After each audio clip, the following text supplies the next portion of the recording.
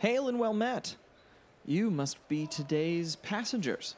Well, welcome aboard. Your cabin is right this way. You'll find it all well stocked, ready for you. If I can just check your tickets, yes? Okay, everything seems to be in order. And who am I? Well, I'm Drew Broussard. I'll be your host, your guide, your tour guide, as we embark on an intrepid voyage, a voyage into genre.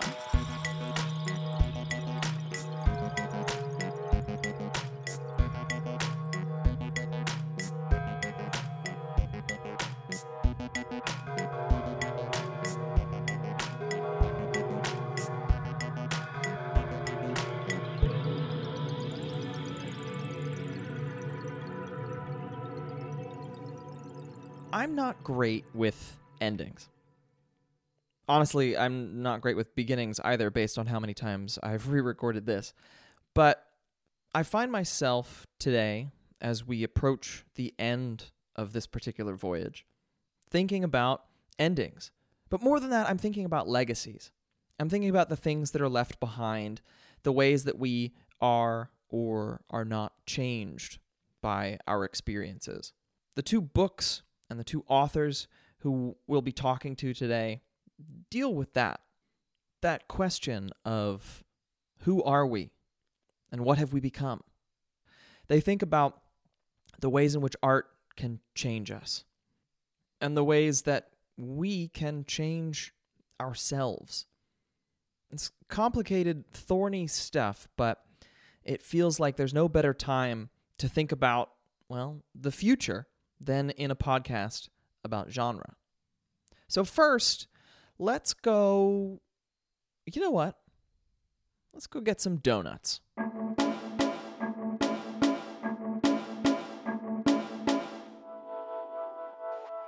Ryka Aoki is a polymath. When she introduced herself to me, she described herself as just your average transgender Asian martial artist, writer, musician, poet, moonshiner. And if you can imagine a person who encompasses all of those things, and frankly, probably a bunch more, you can start to imagine the person who wrote Light from Uncommon Stars. I absolutely loved this novel and fell into it. It has demons and violins and space aliens and donuts. A lot of donuts. It's a big, rambunctious novel full of plots and ideas. And I wanted to get started by figuring out how Ryka did it and why she wanted to put so many of these things into a novel together, let alone how she made them work so well as a team. I've always felt left out, and I've always felt odd, and I have always felt like a misfit because I couldn't put myself, I guess, on the team. I couldn't just be part of that. Maybe being steeped in Japanese culture, being part of a team's a big deal. So it led to a lot of self-hatred. And then being transgender, oh boy, that just really stirs up the stew pot. So in order to survive, I had to change the game. And I had to say, why not? I wanted to write this and I wanted to send this out and I wanted to be uncompromising in this oddity because I know there's other readers out there like me. I know they're out there and they might not do the exact same things that I do, but they do other amazing things and they might not fit either. So I wanted this book in some ways to serve as a beacon to all of the readers out there who might feel they don't fit. I'm going to use whatever talent I have to as a proof of concept. And by design, I knew it had to work because I had to work. This story has to be because I have to be. And if I'm going to find any sort of, unity or any sort of satisfaction or wholeness in who I am, the one thing I do better than anything else in this world, with the possible exception of judo, is write. And if I can't do it as a writer, I don't know. You want to give your best shot with your best talent. And I've always considered writing to be where I've been blessed. And I thought, okay, I want to try this. I think I can do it. And I believe I did. The book does not shy away from the brutal side of life in a number of different ways. And I think partially because, as I have talked about on the show before, my own experience with depression is something that's ongoing that I think is for anybody who suffers from it. Writing that stuff and making it hit so hard to a reader feels like a particular skill. How did you balance writing the really thorny, rough stuff that's in this book with then coming out of it and living your day-to-day life? The short answer is because you have to go a little bit deeper and to provide some background. I find it really interesting. My goal, and I told Lindsay Hall, my editor, that I wanted this book to work on 2 levels. For the people who really like and love this book, I wanted them to understand that, and I wanted them to feel that I was pulling no punches and I was giving everything I could, because that's what I was doing. But there are also people who have had a harder time with the breadth of my work and maybe have gotten stuck on some of the trauma. But even for those readers who I really respect and value highly and love them, that I wanted to give them enough of a story that there was something that they could hold on to as the storm passes. The funny thing is, Charlie Jane Anders was writing how gentle and sweet this is. And I noticed that my queer friends say that this is such a gentle, sweet book. And the ones who might not be trans or have done sex work or have been through abuse have said, my gosh, it's horrible. It's like some of these things are horrible and so on and so forth. There's a good and a bad to this. I'm going to go over the bad first. The bad, as a writer, I face my own trauma. And I remember in a therapy session, what clued my therapist into that there was something going wrong. I had originally went into therapy when I decided that I'm going to pursue this transgender thing seriously because transgender people die. I didn't feel like dying that day. So I thought that I'm going to put some money that I could actually have used somewhere else for a therapist, and we'll see what happens. At the end of the therapy session, I was just mentioning about this. We were talking about this woman wailing on her kid in the parking lot, a security cam caught, and there was and I just said, I don't know what the problem is. It's just another day at the office. And her jaw drops and she goes, we need to talk. I don't think being transgender is the problem here.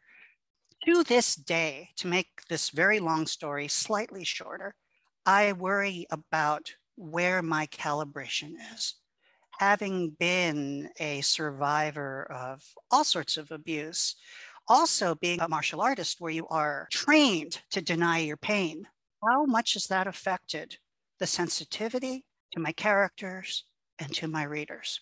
And I work with this every day. All I can say going forward is I'm not doing anything to grandstand. I'm not doing anything just to do it or just to say it. When I'm writing, I want to show a little bit of the humanity, a little bit of the vulnerability, a little bit of a light coming into the darkness. There should always be a light somewhere. I remember as an MFA, one of my senior students, one of my senpai, we would call them in Japanese, I was depressed because I was sitting there in the middle of February and it was gray because Ithaca. And he just sort of said, hey, look over there. You see that little bright patch of sky? One thing about this place is if you look hard enough, you always find one. And I want to always make that true of my stories. You look hard enough, you'll find some blue sky. I don't know how genuine this sounds, but with all my heart, I love my readers, and I would never lead them to harm. There's a lot of blue sky in this book. For all of the heaviness, there's so much truly just gleeful play. And I wondered how much of that comes from you also being a musician. I think so. I think that, you have this beautiful Chopin piece and then all of a sudden it's boom, boom, boom, boom, boom. And it's like, okay, Chopin, it's like, we know you've got a dick, you know, got it. Okay, we're good. Or the other way, you see Rachmaninoff, and there's like, and then there's this beautiful thing, and it's like, Mm-hmm. okay. And I think that you do need these openings. You do need, because the palate needs to be cleansed before you taste the next bottle of wine. And if I can go beyond that and actually make those breaks fun, and I can actually make them in their own way compelling, maybe I can actually weave a second story through them. That's how I really try to net things together. You can count by twos, you can count by fives, you can count by prime numbers, but I always want to land on a story. You write about violin playing in particular. I always love reading musicians who are writers. I am a musician as well as a writer. I think that it's not to slight anybody who's not a musician and a writer, but musicians who write have a certain it brings joy to me. And I read that you were learning the violin as you were writing this book. Yes. I would love to hear about that. Well, I know people here can't see it, but this is my violin. I think this is the first interview I brought this out, but I bought this off of eBay. But it is a really, really pretty one. Yeah. When I first was writing this book and learning how to approach the violin, first off, I know too many people who are violinists to go in this with anything less than a great deal of respect. I also knew I'd probably piss some of them off because I would have to, be a writer about it. Right. But when you look at the instrument, when I first saw this, I had no idea how to play it. But, slowly you realize everything is where it should be. It's a very natural instrument. And I would have never had the arrogance to say that a violin is a deceptively simple instrument to play if I hadn't picked it up and played it. I learned about the scroll of the violin. I learned about the F holes. I also learned really interesting things like when my intonation is off. How can I tell my intonation is off? Because the rest of the violin doesn't sing. There's no sympathetic resonance. You're off a little bit. And I noticed that's very much akin to writing a story. When a character says something that's not quite in character, that section goes dead and there's something wrong.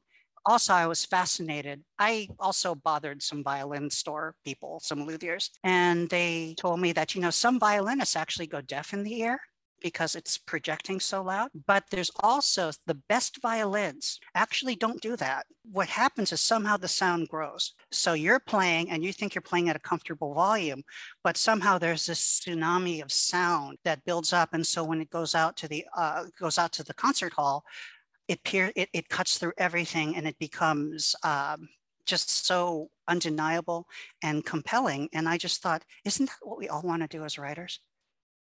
Not be deafened by our own work and yet have it affect many people. Speaking of having your work affect people, there's a cameo of sorts in this book that I really loved. Lindsay Sterling, who's somebody who I only discovered relatively recently. She guested on a song that my sister did.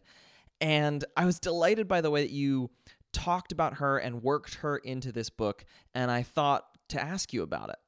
Oh my God, Lindsay Sterling. So I was made aware of Lindsay Sterling when I was looking at YouTube videos, looking at gaming music and anime music, and I noticed this huge following that this Lindsay Sterling had, and I saw some of her videos, and I was like, what is this? There's this dancing, and there's violin. I went to go see a concert. And I was trying to figure out what is happening. Now, being a musician, I'm thinking, she's good. What's the special bond? And when I went to the concert and I saw how she interacted with her listeners, the breaks between the music where she was talking about her own experiences with depression and lack of self-worth and confidence, realizing, my goodness, she's doing in so many ways exactly what I wish I could do as a writer. And so Lindsay Sterling became a large part of this book, kind of like in some ways, a little like the tangerine juice. You just see Lindsay Sterling pop up throughout the book. And it's just kind of my thank you. And also the way Shizuka talks about Lindsay is kind of my, down low way of subverting this trope of music has to sound in a certain way. Thinking about pressure and some of the stuff that we were talking about vis-a-vis trauma, a note that I made specifically thinking about the aliens, But then I realized it's also Shizuka. I mean, it's everybody in this book. It's specifically the legacy of trauma. I think I'm thinking about this a lot right now because of everything that's happening in the world, sort of making it impossible to not think about. We are either going to continue to repeat the mistakes that have been made previously and continue to, because I got beat down, I'm going to have to beat you down, or make the conscious decision to do something different. And the way that you turn every single storyline in this book, even the Luthier's story, into a reflection of how to repudiate the bad things of the past and make a conscious decision to turn to a brighter future. It seems as though people are having a pretty hard time grappling with that on a global scale. I am the only person in my friend group who's read your book so far, because at the time that we're speaking, it hasn't come out yet. But it feels like such a necessary entry into the conversation. One of the cool things for me about being transgender is because of the wonderful mix of cocktails of hormones and things I take, I never again have to worry about going bald. Never. I can now watch those Bosley hair transplant commercials and just have a gut-busting laugh because none of this will ever have anything to do with me. However, there's hair all over my apartment now, and guys can just do this and they be dry. For me, it's a thing. One thing I did notice, though, you learn how to work with longer hair. And if I have a tangle here, and if I just kind of do that with the brush and try to get rid of it all at once, I'll rip my hair out. What I have to do is I have to take it from the end and just work it a little at a time all the way up. And actually the tangle works itself out. This is how I write, and this is how I want to live, where we can't get this all the way, but we can steadily, with a sense of purpose, work the little things out and slowly work it up, and things will eventually even themselves out.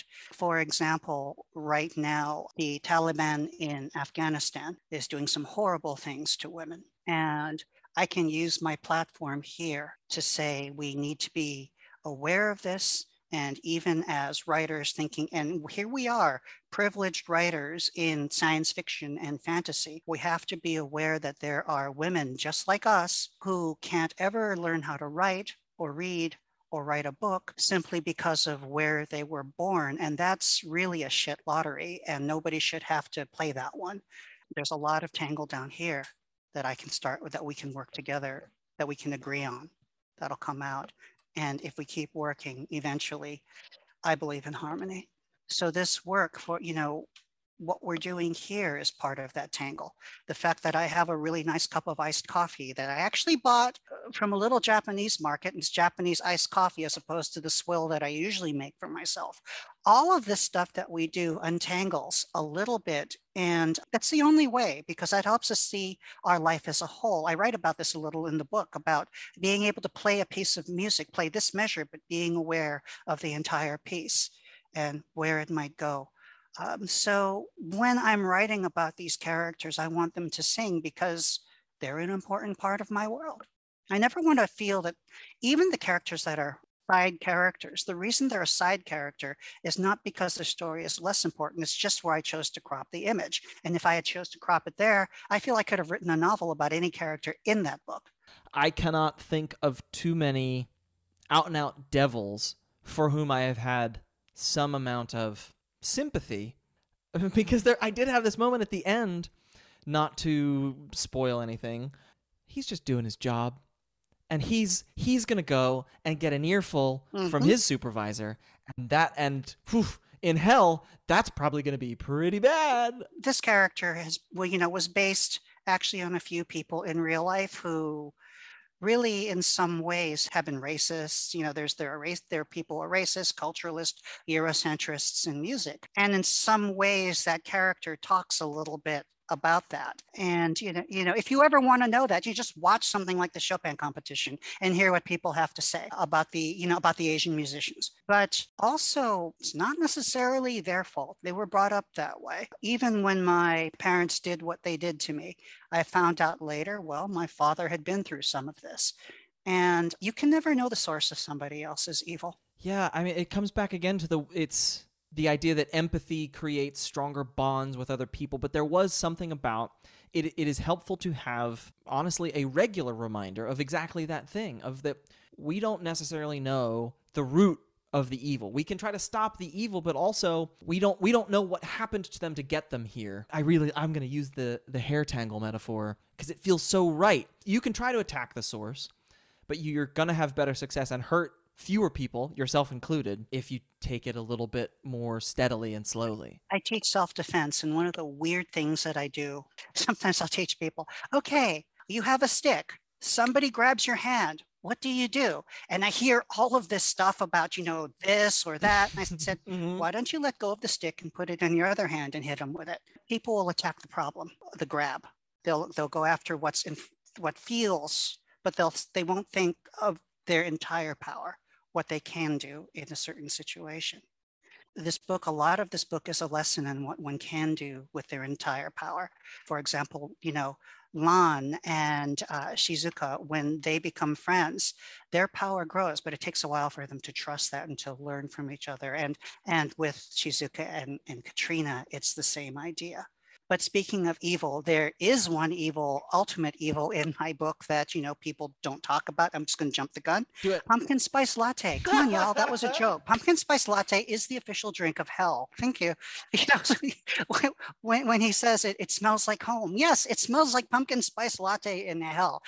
So just wanted to put that out there. This leads to your writing. Food is transcendent. I had to put the book down. A new donut shop opened just in town from where I live, and I was like, hey, I'm going to go over to the donut shop and get some donut. Like, you had incepted that idea into my head because of how well you write about food, writing delicious food, and writing food deliciously. That's where being a poet really helps. The trick about writing is what not to write. People may want 2 scoops of sugar in their coffee or 3. So if I say 2, the 3 people are going to be very, very upset. But if I say, I put sugar in my coffee and the sweetness was this and that, and it made me think of when I was getting ready for my first driver's test, and this coffee was the sweetness that helped me and it made me smile and less nervous when I was driving. Something like that. You give the effect. Because people can then empathize and see themselves there. So you give enough you give enough facts to know that you know what you know, but then you don't over explain. You give the reaction of the food. So when somebody eats it, they go, oh my God. You don't have to go into the recipe, because everybody has had that experience before, and they will do the work for you, which is like my judo, right? Don't do anything that if you're working with your partner, it's like, why do the work if they're going to do it anyway better? And so whenever I'm writing in partnership with my reader, and I know my reader is writing alongside of me. And there are times when my reader can do a better job than I can. So what I do there is I back the hell off, and I just let them fill it in with their own ideas of what I had given them. I still consider myself a poet who, the idea of writing a novel, I guess what happened was I first started getting involved in long poetry, reading things like T.S. Eliot's The Wasteland, and sort of moving myself out because I had some stories that I wanted to tell. So with my first novel, which was Hemelia Hilo, I had just finished really thinking about Toni Morrison, of all people. And Toni Morrison was, I thought, the first real novelist who I thought, that's a poet. That's a poet. That how can that not be a poet? Toni Morrison's amazing. And I thought, well, I have no idea how long it will take me to write something like this. But I sure as heck think I can, this is farther along. This is a path that I can take, that it's a lot easier to take this path than it would be to take, John Steinbeck's path. So let's do this. And it's not because Toni Morrison's an easier writer than Steinbeck, but the way I could see how the work was put together. And so even to this day, I tend to write stanzaically in small chapters, and, I do interludes like this. And I think some readers who are not familiar with that, all I ask them is just take a deep breath. I'll get you.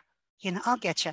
I go step by step and I'll weave one story. And then when I'm tired of talking about this, I'll break and I'll go. And I see no problem with those shifts, because to be a poet, you kind of have to have the sort of overarching unity. The other thing is the attention to line and detail. I need to know. So with Light from Uncommon Stars, I want it that you can open a page, point to a word, and ask me, Ryka, why is that word there? And I will tell you. The same way with the poem. I want to have that kind of control. And so I can put these little lush things, and because I'm looking so slowly, I can talk about eggs. I can talk about the trash can. I can talk about these little things here and there because they are imagistically significant. It's almost as if I'm putting poetry together.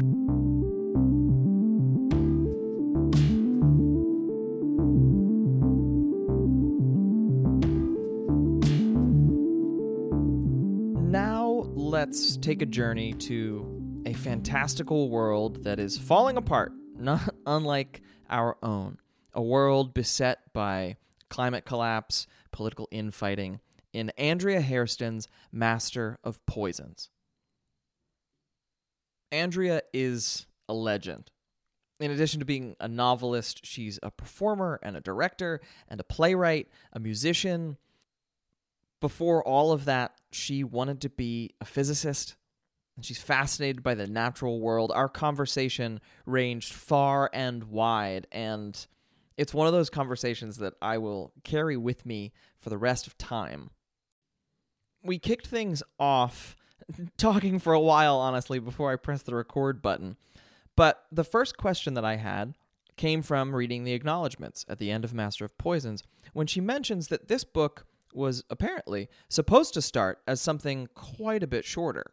Carl Engel Laird asked me to write a novella, and I was like, novella? Oh my God, that's not, I'm a big writer. Okay, well, this is a great challenge. But what do I want to write about? And I didn't know. So I at that very same time, I was reading an article in the New York Times Magazine about parts of the Mississippi Delta disappearing, like the size of Central Park. Boom, gone. And this was happening like daily. And I was like, oh my God. And, and on the table was like a thing about bees, like, please help the bees. And there was a dead bee on the envelope. So these are things that go into, I keep a journal of things that strike me, because I really trust that. What struck me, the dead bee, the Mississippi Delta disappearing, and the casual way we were going on. Like, I was casual, like, oh, poor bees. Oh my God.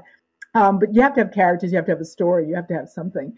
And I had just read Michael Ende, one of my favorite German writers. I had just reread in German. Periodically, I reread something that I love. And then if it's German, I read it in German. Luckily, I can read German. So I read Momo. And in it, the gray men are smoking our time in cigars. So the character in Momo is this amazing character who allows the brilliance and beauty of other people to manifest. That's Momo's great superpower. And then I realized that's a griot. So my other passion is West African festival drama, and I play some West African instruments. I know griots. So I went, oh my God, that's what it is. I'm going to have a griot character. Once I found the characters, I started actually with a scene in the middle of the book to just say, I didn't know it was the middle of the book, but I just wrote a scene like, okay, this is how those two characters meet. And since it was a novella, I thought, yeah, because it's a novella. So you can't spend the time to build all that up. You got to get to that moment. And then, I kept trying that, but I had to build this entire world. And so my characters were impatient with me and saying, nope, I know you want to get there, but you like, who am I really? I'm not just this one action. I'm all the things that made me get to that one action. And it has to be dramatic. So you can't just give an info dump and say, this is how I am or who I am. You have to show people the journey and, and invest them in me and all those things. So I kept saying to Carl, well, it's getting a little longer. It's getting a little longer. I'm beyond 40,000 words. Would you still read it if it were a novel? And he said, yes. So one thing I was really excited to ask you about, there is a moment, I think it comes up a couple of times actually, but it's sort of this refrain that if things are so bad that you need gods or a singular hero, you've already lost. And that really struck me because I feel like that speaks directly to the world that we're living in right now. And it's kind of dark and it's kind of scary. But you never lost hope, I felt, in this book. Yeah. For all of the darkness, you managed to still deliver a sense of, in a way that I feel is reassuring anyway. It's not about someone or something coming to save us. It's about all of us deciding to save ourselves. Yeah. I mean, the single hero or the single, just one man, now even one woman, we have to join, unfortunately, for some of us, with people we may not care for. I don't think we necessarily need everyone, but we need people have to, do the bridge from self to other and figure out like what's your part, what can you do, and you actually need them to do what they do. You may not like them, you may disagree with them on 20 other things, but on this thing, this is what we all can agree on. Like, this is our world and we're losing it. So what are we going to do? That you have to work very hard to work that out. As a community, we can be heroes. And that, to me, that's our superpower, that we can work together. Each of us has something, some insight that the other one needs. That, to me, is where my hope comes from. I think we have this isolated genius notion that there's someone who's so smart and so incredible that they will solve everything, pretty much just with their brilliance. And I think there's some truth in that. So we need those people desperately. And we need them to be working on the problems that we have. But we also need all the other stuff so that they can have those thoughts. I find myself thinking about theater, and I have always loved it, and I have always found the communal nature of it is the thing. That's the thing. Yep. How does your theater practice inform your writing practice, and how does your writing practice inform your theater practice? So one of the things about theater, there's this notion that Anna Devere Smith said, acting is the journey from self to other. You have to make this bridge. And then you have the theater of your mind, where you try to understand deeply on a visceral, unconscious level what it means to be someone who you are not. That's the basic idea. So theater is about community by definition. The actor is trying to be someone other, even if it's me yesterday. Mm-hmm. I am no longer me. So I'm in community with myself. Theater is essentially about trying to get this sort of singular moment that I'm living in expanded to a community moment. And so every time we come to rehearsal, there's all of these people, we all come together and we change each other. Like, you do the same thing over and over, and then you change and change and change. And then you make a family, and then everybody like is so intensely connected that you can do something X and they know exactly what to do. And they do it and they catch you before you fall because you just forgot your line, and they help you out and you get back on and there you are and you're okay. And that happens over and over and over again. It's a serious high. I mean, it's like you go out on stage and they don't know what you've been through, but you give it to them. And so they can at least feel what if you do a really good performance, they get the whole history of your working on the show. And the audience is sitting there like, wow, that was great. I mean, they don't know what you've gone through, but they can feel what you've gone through. And then and we all breathe together and our hearts beat together and all of that. So when I'm writing, I am always in my theater mode. It's a rehearsal. Writing is a rehearsal. I'm the playwright writing. Editing, I'm the director. So I'm like, okay, Andrew, this is all great, but you got a lot of pages here. We got an audience. We got butts in the seat that are going to get like antsy. Like, what are you doing? And the director is not ruthless, but very clear. And I have to go, oh, but I like that sentence. Yeah, well, put it in your journal. So theater has taught me many of those lessons, and I use them all the time when writing. I trust the director, when the director says, you solve this. And then I desperately try to solve it. And then the director goes, not quite, and I can't, so I work with that, and I'm able to do, and this is almost a theater game where you just let yourself be different personas to allow access to different parts of what you can do. Because I am a director, so I have that whole skill set, and it's a very different skill set than being a writer. And I also act, so I can, I decide, okay, I'm going to be the tree, I'm going to be the ant or the bee. And I just go there. James Baldwin said, no man is an enemy to himself, right? So when you're acting, you can't comment on the character. You can't like get in there and go, oh, this is stupid or great or whatever. No, you are the character. So you have to actually get your ego and your stuff out of the way. So it's one of the jobs of the actor is to invest in the truth and the reality of the character. So I feel that I'm blessed that I don't act that much, but I have acted and I've taught acting and I know a lot about acting. So the great acting teachers of my youth, like Joe Chaikin, Anna Devere Smith, those kinds of people who really ask, like, what is the job of the actor and how do you do it? I feel like I got that skill set, and I use it every time I write anybody. I've got the playwright dialogue. So I feel like I have all of these wonderful things from theater that really work well for novels, or because they're all storytelling tools, and so I feel like I can use the real wisdom of theater to really help me investigate my story, my characters, and to face difficulties. You play with time and sort of the movement of characters through time, but also in a way that, now that I understand that you have a bit of a physics background, I'm like, oh, so you're truly working on a whole other level, because you manage to also impact the reader's movement through time in a way that I don't even know that I can fully articulate. But there's the way that the characters are moving through time, sort of on like a linear plot timeline, and some things condense and speed up. And I was thinking about this particularly in Master of Poisons, maybe because it's so epic, but I felt like you were also doing that to me a little bit. There were moments where it felt like you were encouraging me as the reader to slow down.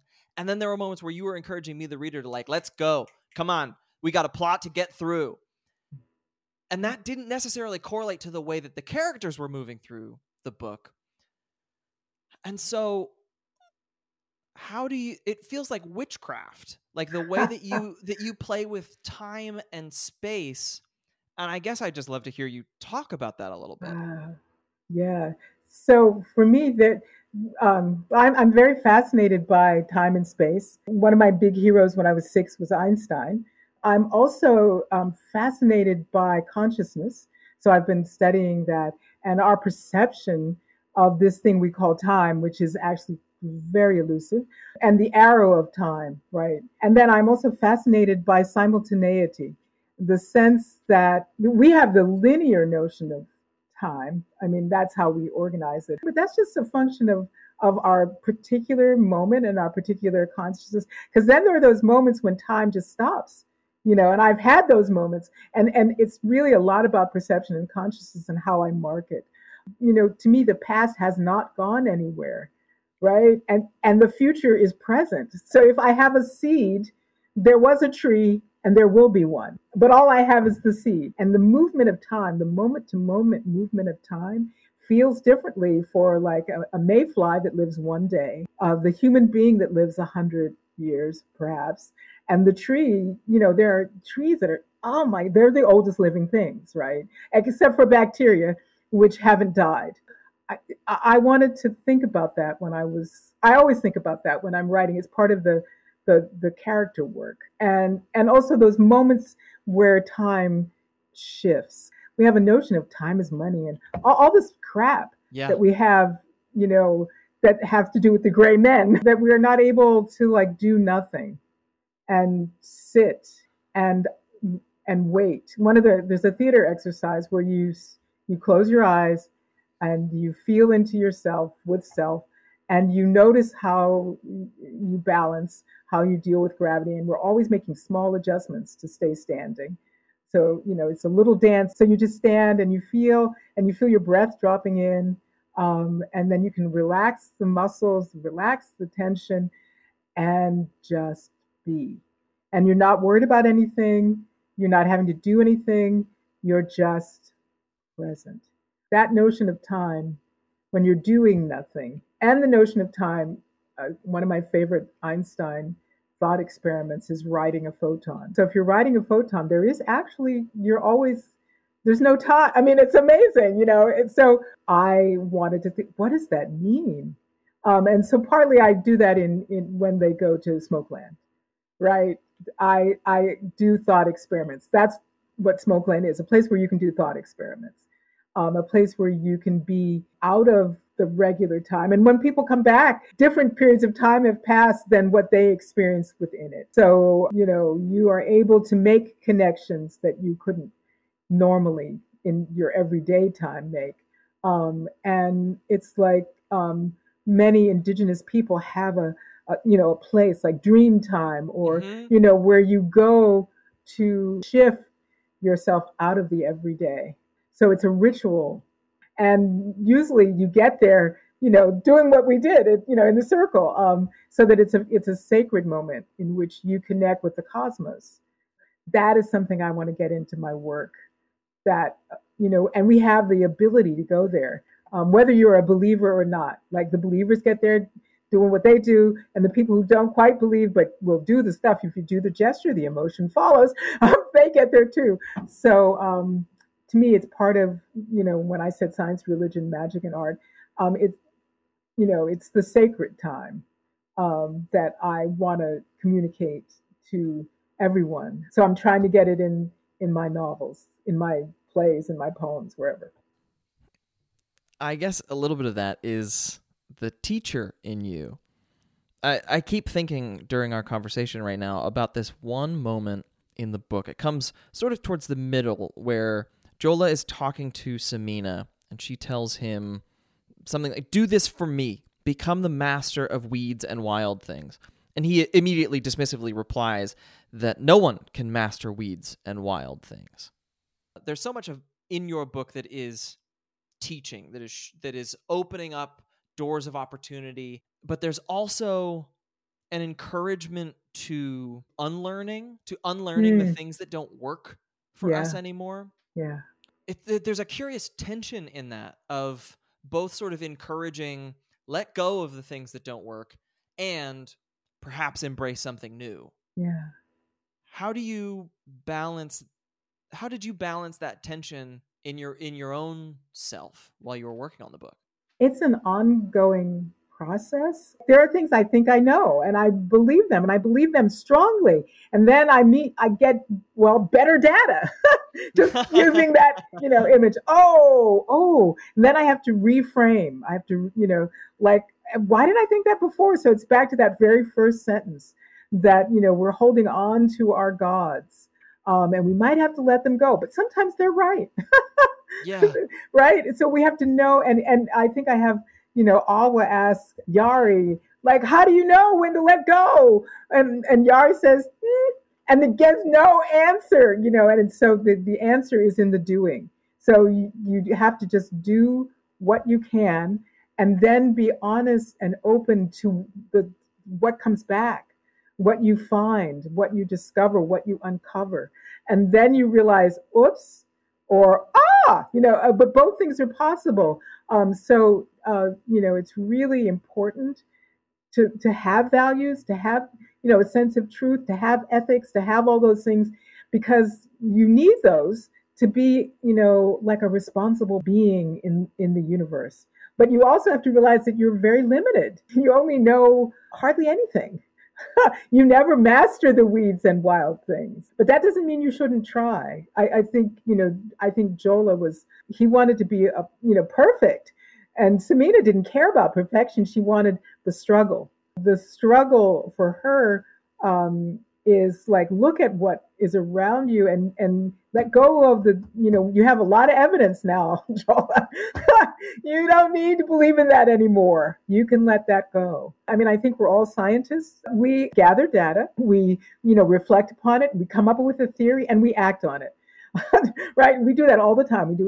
We may not do a double blind study, but we basically do, we think, I've had 5 encounters in this way, and this happened. So not the 6th encounter, I will do this based on those 5 encounters. Now, of course, there's bias and all this other stuff going on, but the basic project is to succeed in the world, to have sort of a forecasting capacity. Since I have seen these 6 things, I now know what to do. And therefore, I have theorized these actions. Now, the 7th time you do that same thing and it's a mess, right? And you have to go back and say, oh, the 6 times I did it was a limited sample. And we do this all the time.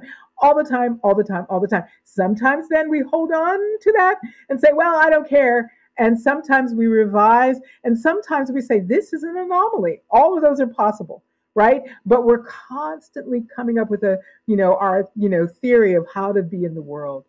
I'm an Afrofuturist. I believe in indigenous wisdom.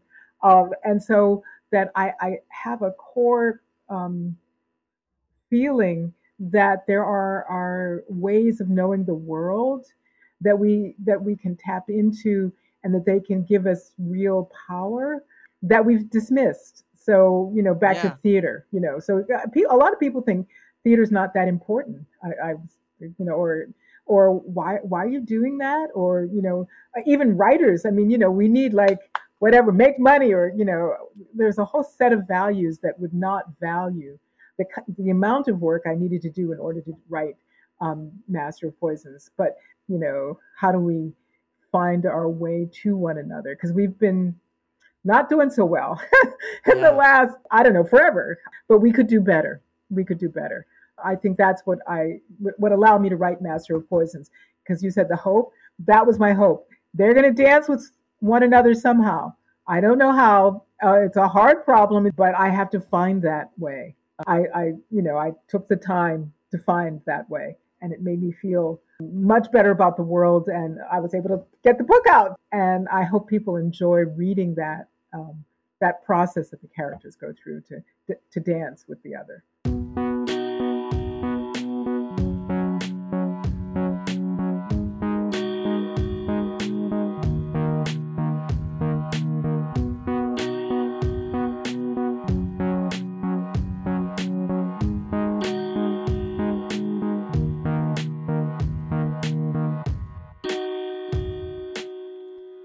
For our final stop, I thought it would be fun to head back to the mothership, in a way, and talk to somebody behind the scenes at Tor. And I was deeply honored to have the chance to talk with Claire Eddy, who's been at Tor for 35 years and is now an editorial director there. We talked for a while about football, about art, about life during the pandemic and these strange times.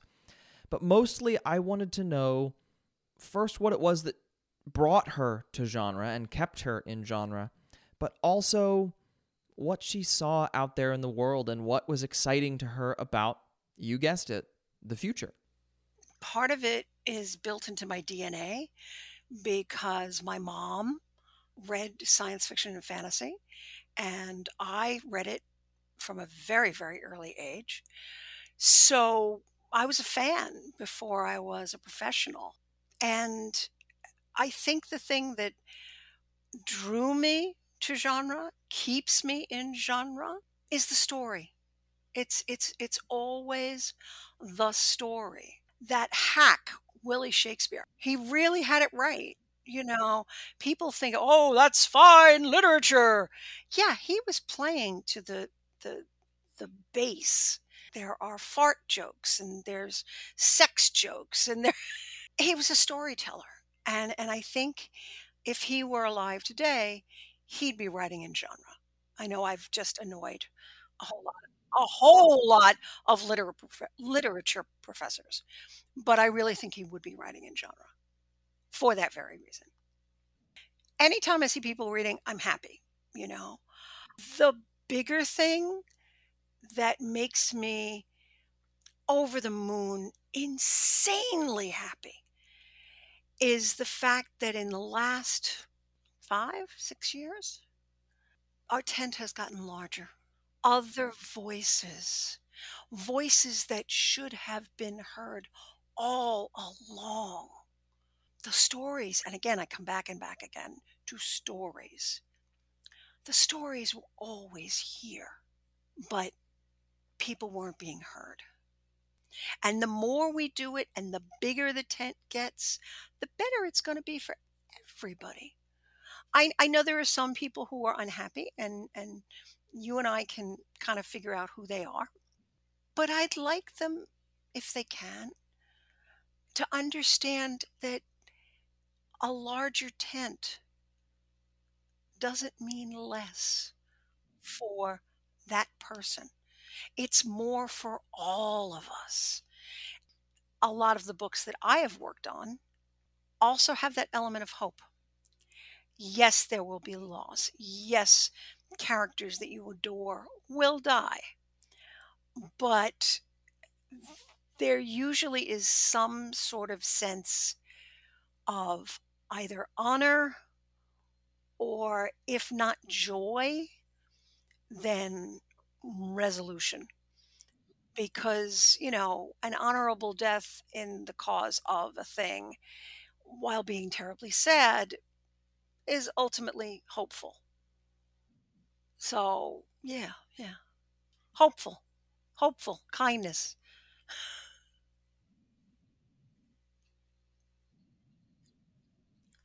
Oh, well, good. I'm glad, because we're all in this together. I saw a meme the other day, and I was startled, and then I was sad, and then I thought, okay, no, actually this is very hopeful. And it's a TikTok, right? Of this woman getting ready for a Zoom meeting. And so she's putting the makeup on almost like clown makeup, cuz she's so upset. And at one point she rubs her hands against her cheek, and she rubs her hands over her eyes, and while she's putting the makeup on, she'll stop and she'll put the practice face of smiling in the camera. And then she goes back to feeling despair. And then there's the face. And then, and at one point a tear rolls down her cheek. And then she puts on the face. And it's a mask. I mean, brilliantly done. It's a mask of I'm okay. I'm okay. And I looked at that and I went, wow, oh, I'm so sad. And then I went, but wait, she's acknowledging the sadness. And yet she's going to do that Zoom meeting, even if she has to fake that smile. And then I thought, every single one of us is doing that. We're compartmentalizing. You have to go in a corner and maybe cry for 5 minutes, or you have to go and take some deep breaths and go, okay, all right, this is still happening. And then you go back to it. And then you go back to it. And that's how we as a species survives.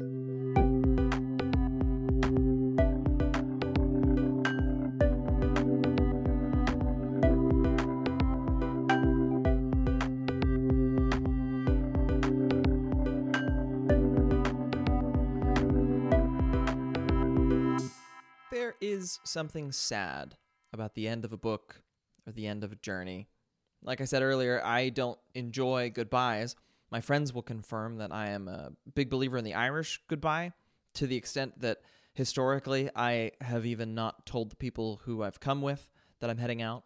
But that's because there's something so final about it. Even if you know you're going to see those people tomorrow, there's something quite formal about saying goodbye. But this journey continues.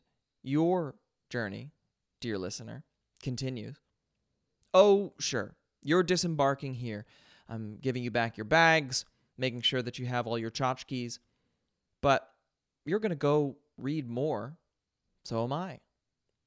And maybe somewhere out there among the stars or across a distant ocean that on the map only says, "Here be dragons," we may meet again, carrying, I have no doubt, a bunch more book recommendations. And until that time, whenever it does come, I hope you stay well, I hope you read well, and I hope everything is bright, exciting, and absolutely fantastic. This has been Tor Presents Voyage into Genre, a co-production with LitHub Radio. I'm your host, Drew Broussard. Music was by Danny Lencioni of Evelyn. Mixing, mastering, and engineering done at Stardust House. Special thanks to Justin Alvarez at LitHub, to the whole team at Tor, and to all of you for listening.